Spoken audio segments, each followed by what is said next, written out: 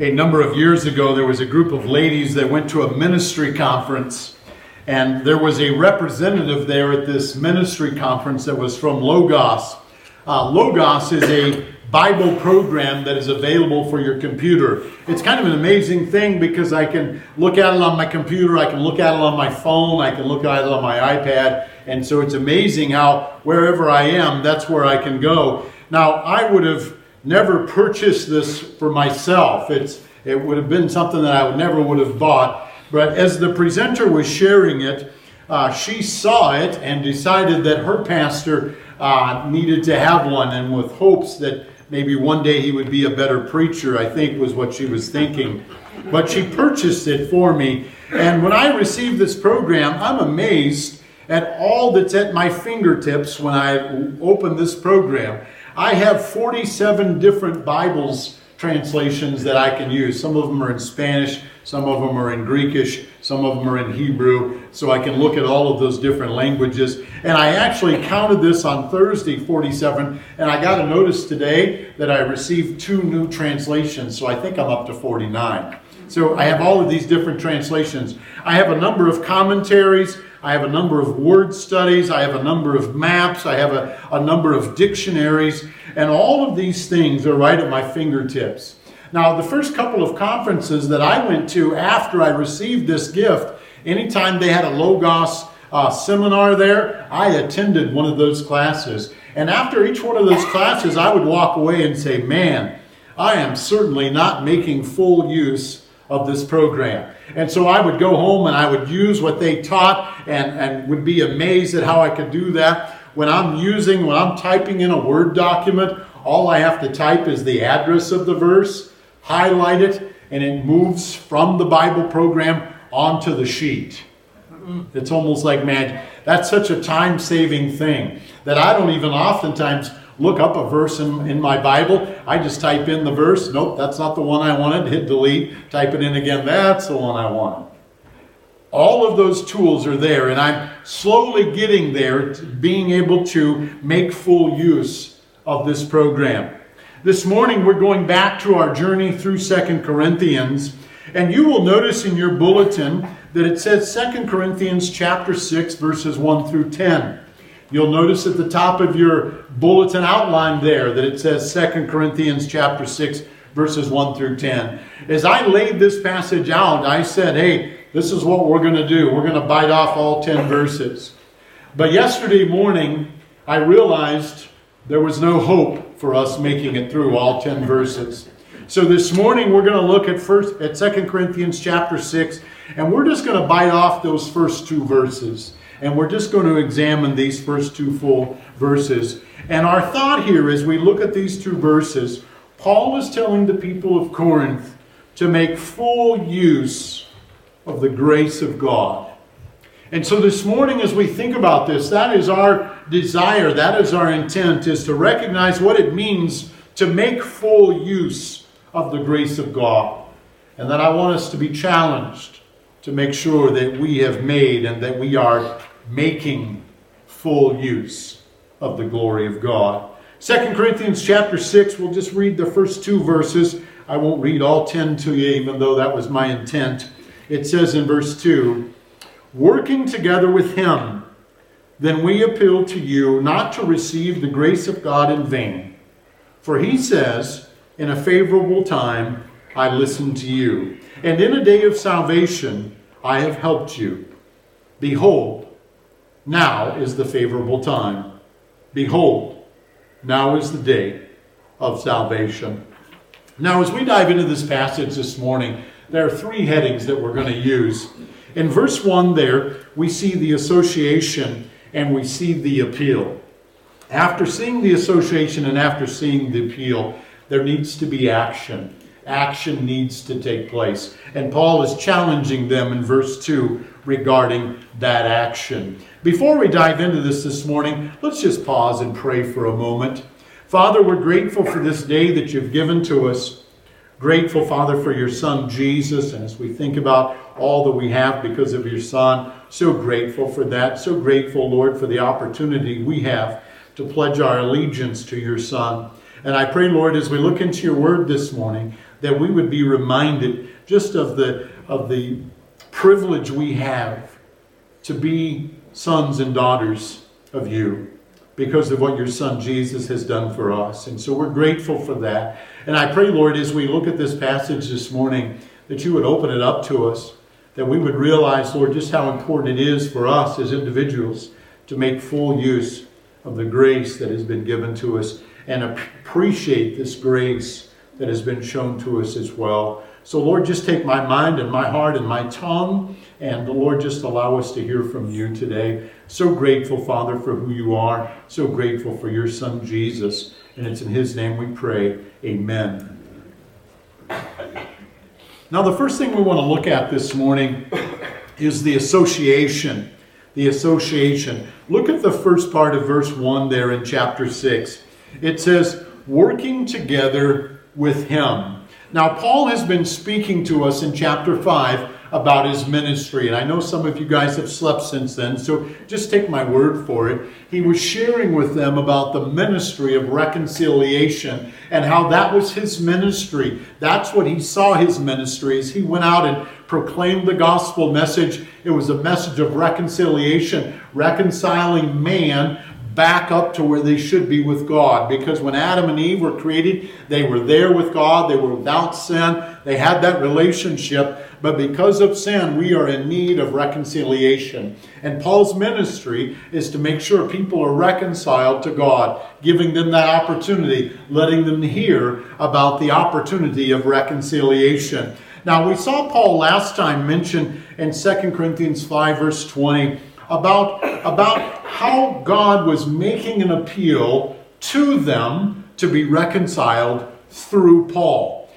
This is 2 Corinthians 5, verse 20. Just look back there. It says, therefore, we are ambassadors for Christ, God making his appeal through us. We implore you, on behalf of Christ, be reconciled to God. So God is making this appeal through Paul. And he recognizes that this is God's appeal. This is not Paul's appeal. This is God's appeal. And as he shares this message of reconciliation, it's God making that appeal through Paul. He recognizes that. Now look at verse 1 of chapter 6 as it begins. Working together with him. Paul speaks about working together, the people of Corinth, working together, but working with God, together with God. That's where this ministry is. As ambassadors for Christ, as an ambassador for Christ, Paul was working together with God. Paul spoke about this association in 1 Corinthians 3, verse 6. He said, I planted, Apollos watered, but God gave the growth. So that neither he who plants nor he who waters is anything, but only God who gives the growth. Paul, in this association, recognizing that his association is with God, he recognizes God's hand in this, and he's very humble about this. We're working with God. God is the one who's making the appeal. God is the one who's working. And so Paul realized God's hand in this. He realized what God's role was in this. As ambassadors of Christ, we ourselves are working together with God. As ambassadors for Christ, we're working together as ambassadors, but we're working together with God. Ambassadors work for God, with God, and for God. 1 Corinthians 3 verse 9 says this, we are God's fellow workers. You are God's field, God's building. Now, when I read this verse here, I started thinking about this and letting my mind roam with this. And that's always a dangerous thing. When I visit Rome, it's not good. Think about this for a moment. Is there a better association for us to have? Is there a better association for us to have than to be working with God?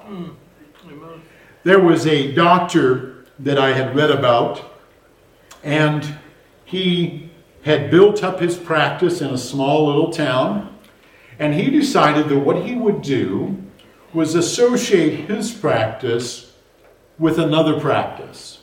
And he and this doctor, and there were two doctors in the other office, he thought that maybe combining their resources would be a good thing because 3 minds are better than one. That was kind of his idea. And this was right before COVID came out. COVID came out. The thoughts that he had in regards to dealing with COVID were rejected by the other two. In the long run, he lost his practice as a result of the way he was handling COVID and the way the other two were handling COVID. I thought about that. What a rough association. To spend your entire life of serving and building this practice up, and then to associate with that group and lose everything. Our association with God is not that way. Because of God, we have all of the resources. Because of the association we have with God, it is so great. To be a co-laborer with God is a privilege. To co-labor with God is not only just a great association to have, but it is a great privilege to have. Paul wrote this to Timothy, who was a young pastor. He says, I thank him who has given me strength, Christ Jesus our Lord, because he judged me faithful and appointed me to his service. Though formerly I was a blasphemer, a persecutor, an insolent opponent, but I received mercy because I had acted ignorantly in unbelief, and the grace of our Lord overflowed for me with the faith and love that are in Christ Jesus. The saying is trustworthy and deserving full acceptance, that Christ Jesus came into this world to save sinners, of whom I am the foremost. But I received mercy for this reason, that in me, as the foremost, Jesus Christ might display his perfect patience and an example of those who were to believe in him for eternal life. You see, Paul recognized how special this association with God the Father was. He recognized that it was a privilege. It wasn't something he deserved. In fact, he deserved the opposite. But he recognized how great this privilege was. As co-laborers with God, it's a privilege. But you know, there's also a responsibility there as well. And that responsibility is one that's laboring. And it's amazing as we think about this responsibility of laboring, we have everything we need to carry out the labor that God has for us as his co-laborers. This is Ephesians 2, verse 10.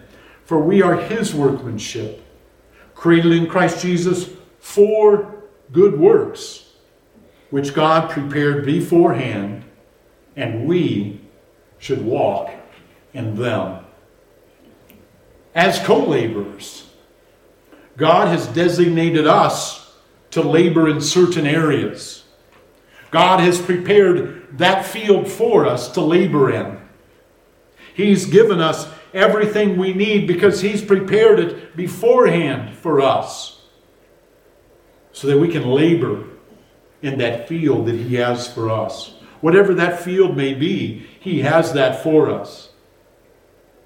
As co-laborers with him, what a privilege, what a responsibility, because our labor has been prepared, our place of work has been prepared for us. That's the association that we have. Now notice the appeal that he makes in verse 1. Then we appeal to you not to receive the grace of God in vain. This is his appeal. Don't receive the grace of God in vain. Now, as we think about that, I think it's interesting. This word appeal here is a word for beg. Okay, I'm begging you. This is his appeal. It's that strong. I'm begging you. Don't receive the grace of God in vain. I beg this of you. That's the mindset. Now, as we think about the grace of God, it's just kind of a general term that's used here. It encompasses all that God has done for us, all of the grace and all of the mercy that God has shown us, the opportunity that's been presented to us to be reconciled to God, the opportunity we have to become a new creature in Christ, according to 2 Corinthians 5:17. That's all part of this grace of God as we think about this being new creatures. But as we think about this grace of God being offered to us, it changes our behavior. It changes our very being. That's the grace of God that's been offered to us. And that's the effect of the grace of God that it has on us. Now, this word for vain here carries the idea of a soap bubble. You know how it is when you have those soap bubbles for your kids? I love them because they were 99 cents at the $1.25 store. And my kids would want them, and I would say, hey, you guys want a prize at the store? And they're like, yeah. And I'm like, great, here's bubbles. And they would get so excited. And we'd go out on the back porch and we would blow them. And you know, there's absolutely no cleanup. The bubble pops and it's gone. And you know, use that whole bottle of entertainment, which we never did. We dumped out half of it when it got tipped over. But man, it was so great. But you know, there's nothing to those bubbles. When they're floating down, no matter how big or how small they are, when they pop, there's nothing there. And that's this idea of vain. There's nothing there. It looks good when the light hits it, but there's nothing there. That's this idea of vain. Vain, he says, when we appeal to you not to receive the grace of God in vain. Now, the grace of God is not what's vain. The grace of God is not what's vain. In fact, the grace of God is sufficient. This is 2 Corinthians 12:9. Paul says, but he said to me, my grace is sufficient for you, for my power is made perfect in weakness. Therefore, I will boast all the more gladly of my weaknesses, so that the power of Christ may rest upon me. God's grace is sufficient. There is nothing wrong with God's grace. He says, we appeal to you not to receive the grace of God in vain. God's grace is not to be received in vain. It's not God's grace that is lacking, but it's them who are receiving it. That's where the breakdown happens. Now think about this. How do we receive the grace of God in vain? How is this possible? I think one instance of this is for those who don't truly believe the gospel message. They are not truly saved. They have heard the gospel. They have head knowledge of the gospel. But the head knowledge has not traveled and become heart knowledge. That's the longest 18 inches in the world, by the way, from the head to the heart. So there's those who are here who are lacking saving faith. And Paul says, don't receive the grace of God in vain. The grace of God is being offered to you. There are those who are there who maybe receive the grace of God in a superficial way, but they haven't received it where it counts. Remember the parable of the sower and the seed? I think this is a great illustration of this. Matthew chapter 13 verse 3 says this. He told them many things in parables, saying, a sower went out to sow. And as he sowed, some seeds fell along the path. Now we know from the sower in this parable that the seeds are the gospel message. Okay? Sower goes out, throws the gospel message, shares the gospel message. As he sowed, some seeds fell along the path, and the birds came and devoured it. So those seeds fell on hard hearts, and no one received the seed, so no one was saved. Rejected it completely. Satan comes, he's the bird, takes the seeds away. No recognition of the gospel message. Other seeds fell on rocky ground, where they did not have much soil, immediately sprung up, but since they had no depth of soil, it did not grow. Verse 6. But when the sun rose, they were scorched, and since they had no root, they withered away. Other seeds fell among thorns. The thorns grew up and choked them, but other seeds fell on good soil and produced grain, and some 100-fold, some 60, some 30. Now, when the grace of God is received, not in vain, there is fruit. There is a change. One is born again. One is truly saved. But for others, when the seed falls on their hearts, it's received in vain. Their hearts are like the rocky soil or like the weedy soil, and the gospel doesn't grow. The gospel doesn't take root. There's no fruit. And so Paul is speaking here.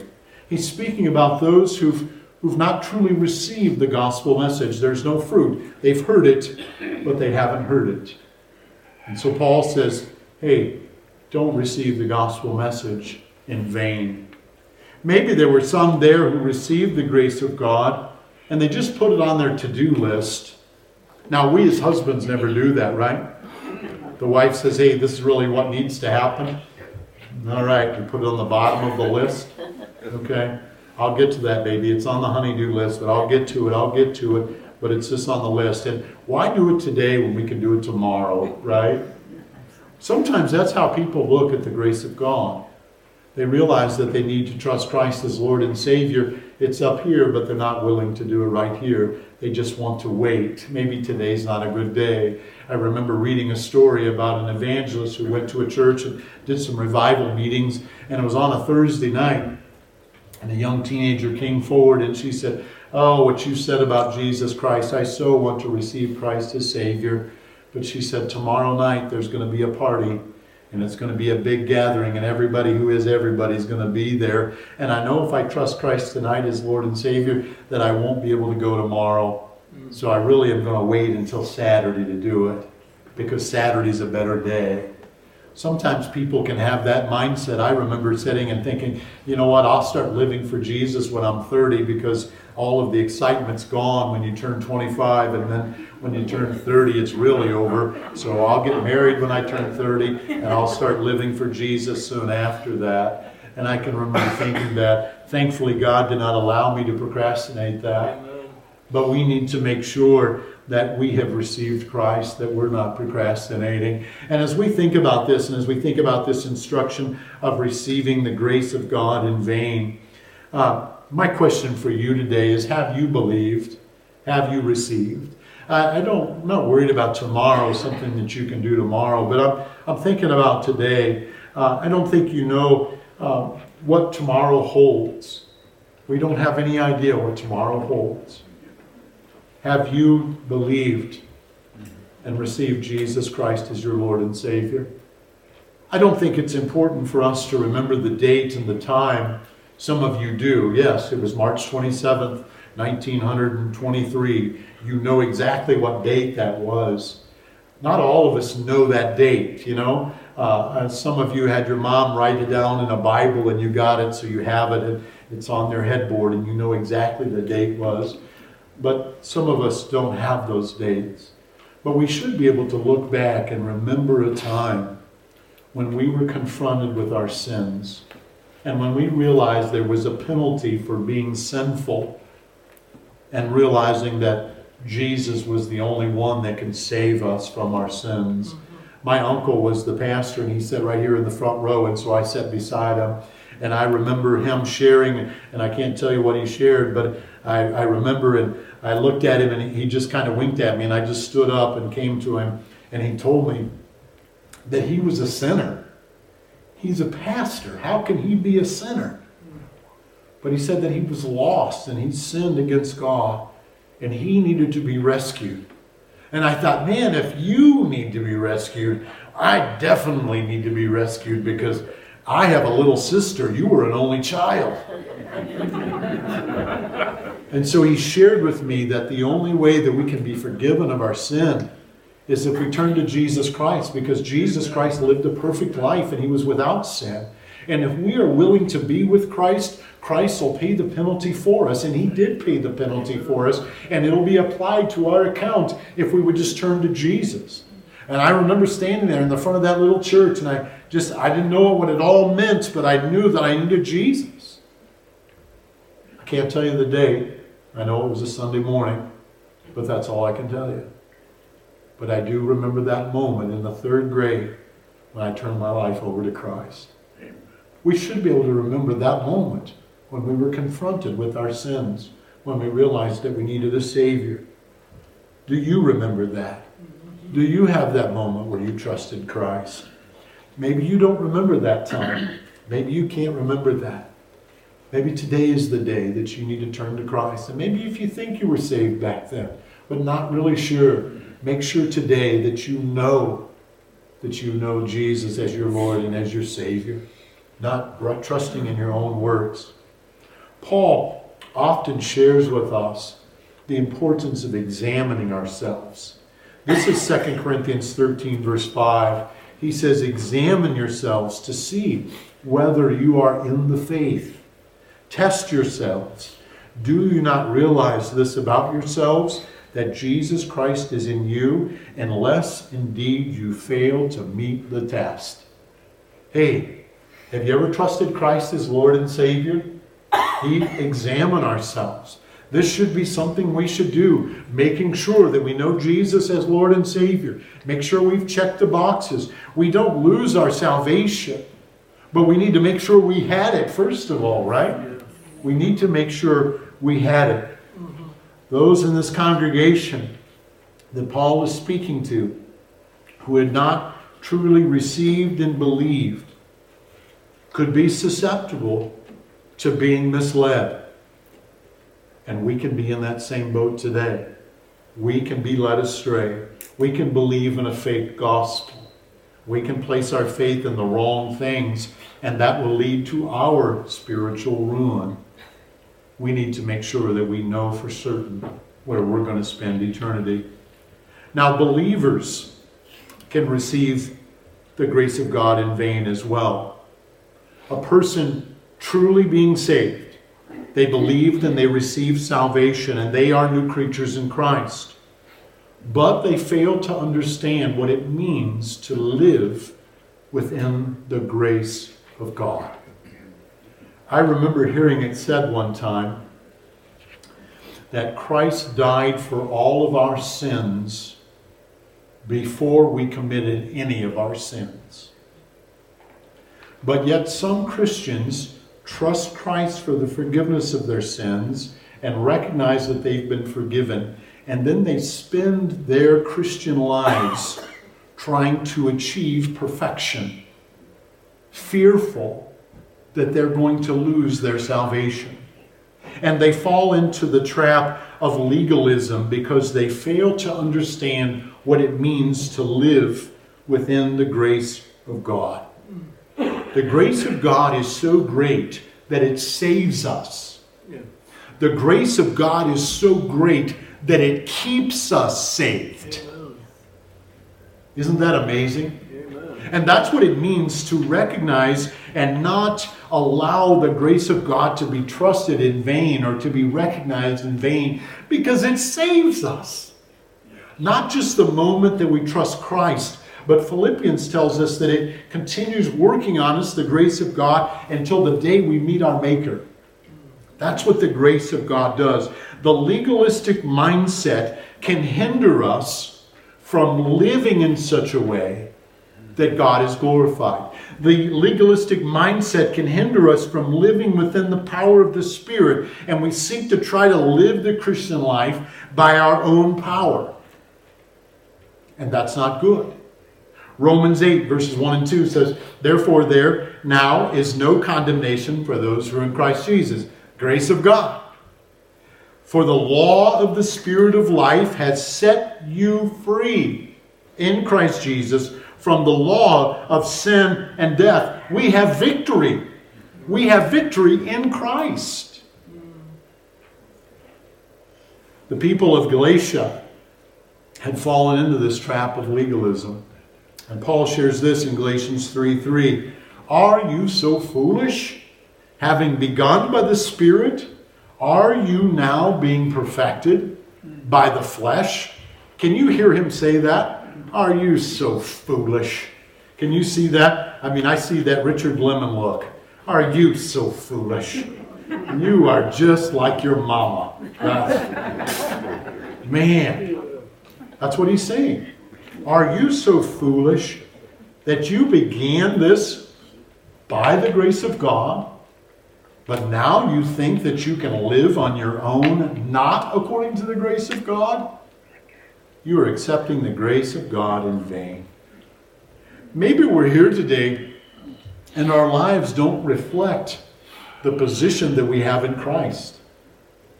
Maybe we've been living in such a way, instead of dying to self, we've continued to allow the flesh to be in control. We see the people of Corinth struggling. And they're struggling because they're seeking to live carnal lives. 1 Corinthians 3 verse 1 says this, "But I, brothers, could not address you as spiritual people, but as people of the flesh." You see, when we live and we take the grace of God in vain, then we're going to live by the flesh. We're not going to live in reliance on the grace of God. We're going to live it in the flesh. They needed to grow in the grace and knowledge of Jesus Christ.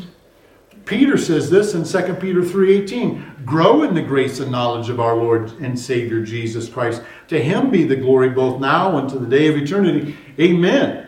When we think about what we have with the grace of God, how can we not step back and say amen and turn into a little worship service? Amen. Because the grace of God is amazing. We should have a song about that, huh? Amazing grace. It sounds so sweet. Man, I should write that this week. But that's what the grace of God did. And that's what the grace of God is. And Paul tells the people of Corinth, don't receive the grace of God in vain. Paul didn't. Paul did not receive the grace of God in vain. He says this in 1 Corinthians 15:10, "But by the grace of God, I am what I am. And his grace towards me was not in vain." It wasn't a soap bubble. God offered me his grace. It wasn't a soap bubble. I took that grace and I ran. On the contrary, I worked harder than any of them, though it was not I, but the grace of God in me. Amen. Paul's life was changed. Inside, outside, upside, downside, outward, inward. With a fox, not in a fox. In a house, with a mouse. His life was changed in every aspect. The grace of God was not in vain. And Paul tells the people of Corinth, this is my appeal to you. Don't accept the grace of God in vain. And you know, people, that needs to be us as well. The grace of God is greater than anything we can grasp or imagine. And the more I look at it, the more I just stand back and say, grace is amazing. Grace is amazing. It's amazing grace. That's what it is. It's unfathomable how great it is. But you know, it's enough to save us. It's enough to keep us saved. It's enough to help us to walk and live the Christian life. Don't receive the grace of God in vain. That's his appeal. Now notice the action that needs to be taken here. He says in verse 2, "For," he says, "in a favorable time I listened to you, and in a day of salvation I have helped you." A favorable time. Now, if you have footnotes in your Bible, mine, I have the English Standard Version, and it kind of is indented here. If you have the New American Standard, it's probably in italics. What that's letting us know is that Paul is quoting the Old Testament. And if you look here, there's a cross-reference, and it'll say Isaiah 49, verse 8. He's cross-referencing Isaiah 49, verse 8. He's taking Isaiah 49, verse 8, and he's applying it to his ministry. Now, this is Isaiah 49, verse 7. In my Bible, verse 7 is right before verse 8. Really works out cool. Wow. I breathe. And I coughed and threw my back out.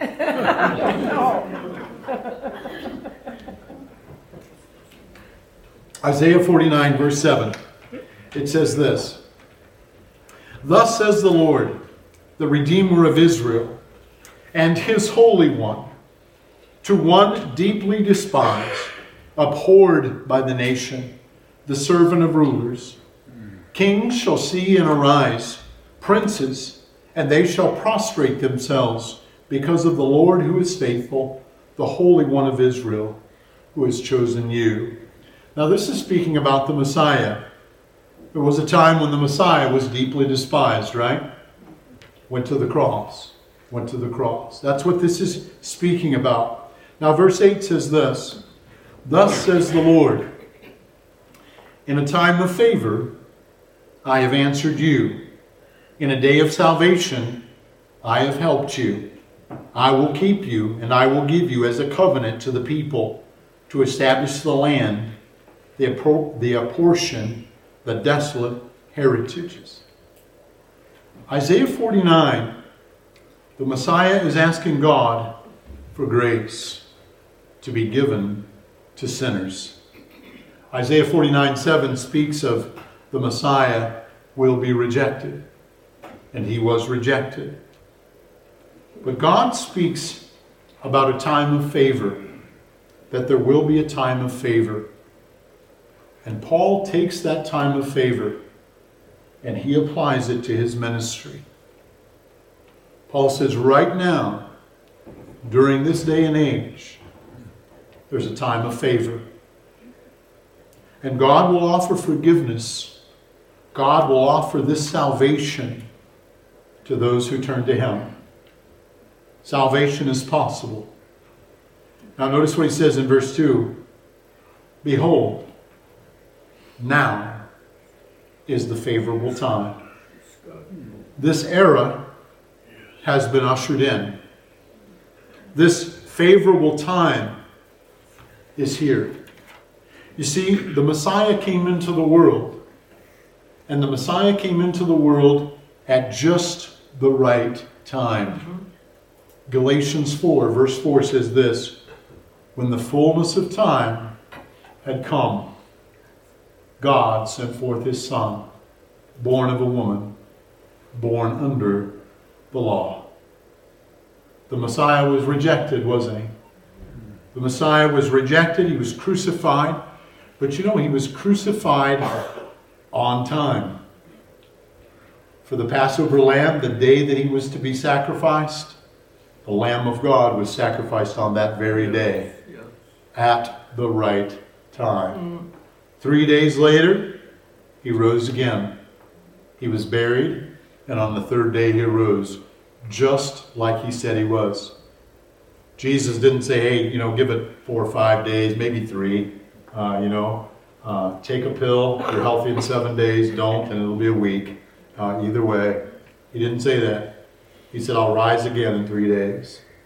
And on the third day, the ladies went to the tomb, and it was empty. Amen. Just as he promised it would be. We have forgiveness of sin because of the empty tomb. This is Romans 4:25. He was delivered up for our trespasses, and he was raised for our justification. He was raised for our forgiveness, just at the right time. Now is the day of salvation. Now is the day of salvation. He says, behold, now is the favorable time. Behold, now is the day of salvation. Do you notice the word now? That is present tense. Present tense is now. Right now is now. Tomorrow is not now. Yesterday is not now. 10 minutes ago is not now. Right now is the present time. And he said, right now in this present time is the day of salvation. There's an urgency here. There's an urgency here. This time is not going to last forever. Because isn't it amazing how fleeting time is? It's amazing to me. I look at my own kids and I see my own kids have grown up and I've seen they've aged. But when I don't see other people's kids for a while, even if they're close in age to my own kids, I'll look at them and go, what in the world happened to you? How can you be 16? Okay, so you are the age of one of my children.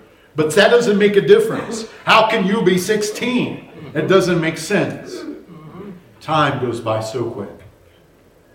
Now is the time for salvation. Now is the day. Proverbs 27 verse 1 says this, do not boast about tomorrow, for you do not know what a day may bring.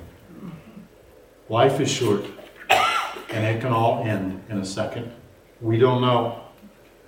The decision of salvation is not a decision that you should postpone. The grace of God has been offered to you. Now is the day of salvation. If you've never trusted Christ as Lord and Savior, don't put it off. The decision for salvation must be made. It can't be a decision that's postponed. Remember Governor Felix? The Apostle Paul came before Governor Felix and shared with him the gospel of Jesus Christ.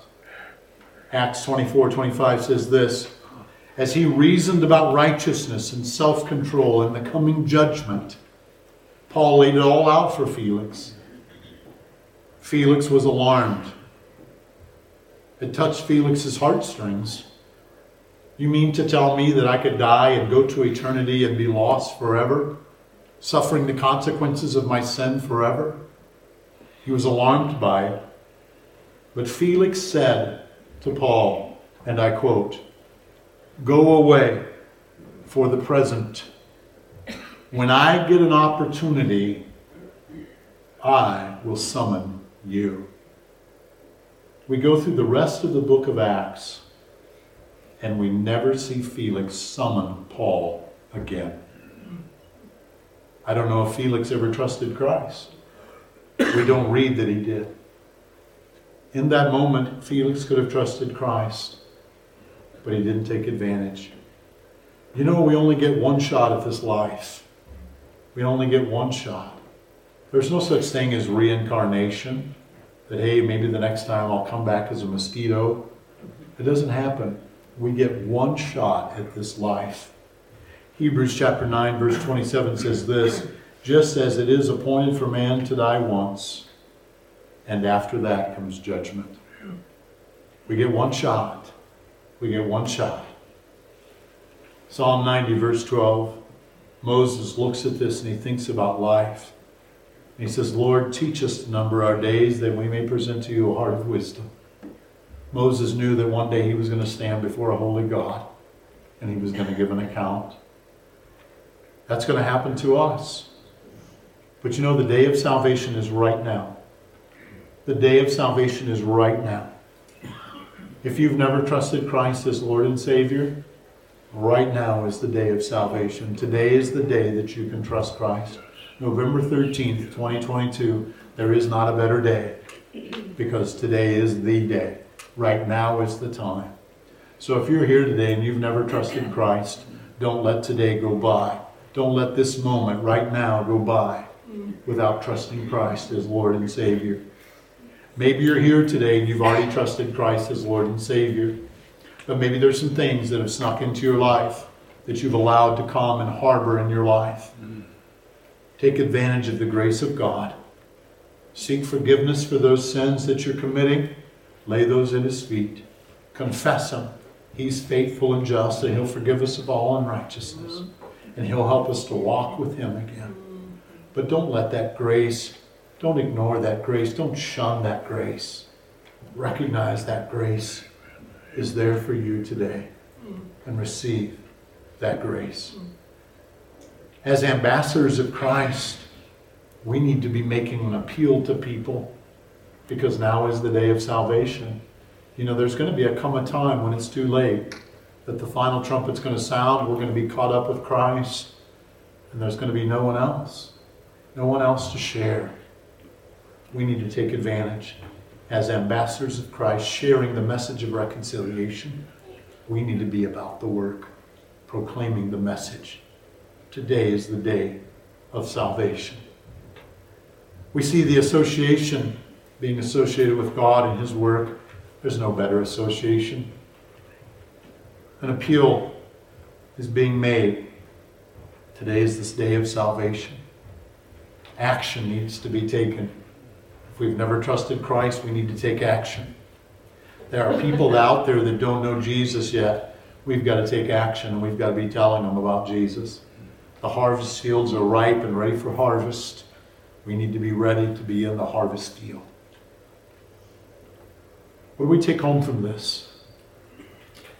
I think the first thing that we need to take home from this, I think we need to be encouraged that we are co-laborers with Christ. That's a great association. That is a great association. We need to recognize that for some reason, He's chosen us to co-labor with Him. What a privilege. What a privilege. The day of salvation is today. Tomorrow is not guaranteed. Today is the day of salvation. Don't be one.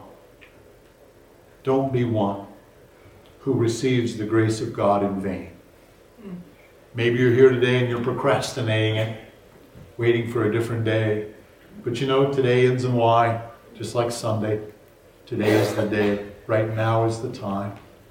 Make that decision to follow Christ. Don't put it off. Don't be one who receives the grace of God in vain. But be like the Apostle Paul, receiving that grace and running with that. That grace that's been given to him. Because just like you, just like Paul, we don't deserve the grace of God. For some crazy reason, He's poured it on us. Don't receive it in vain.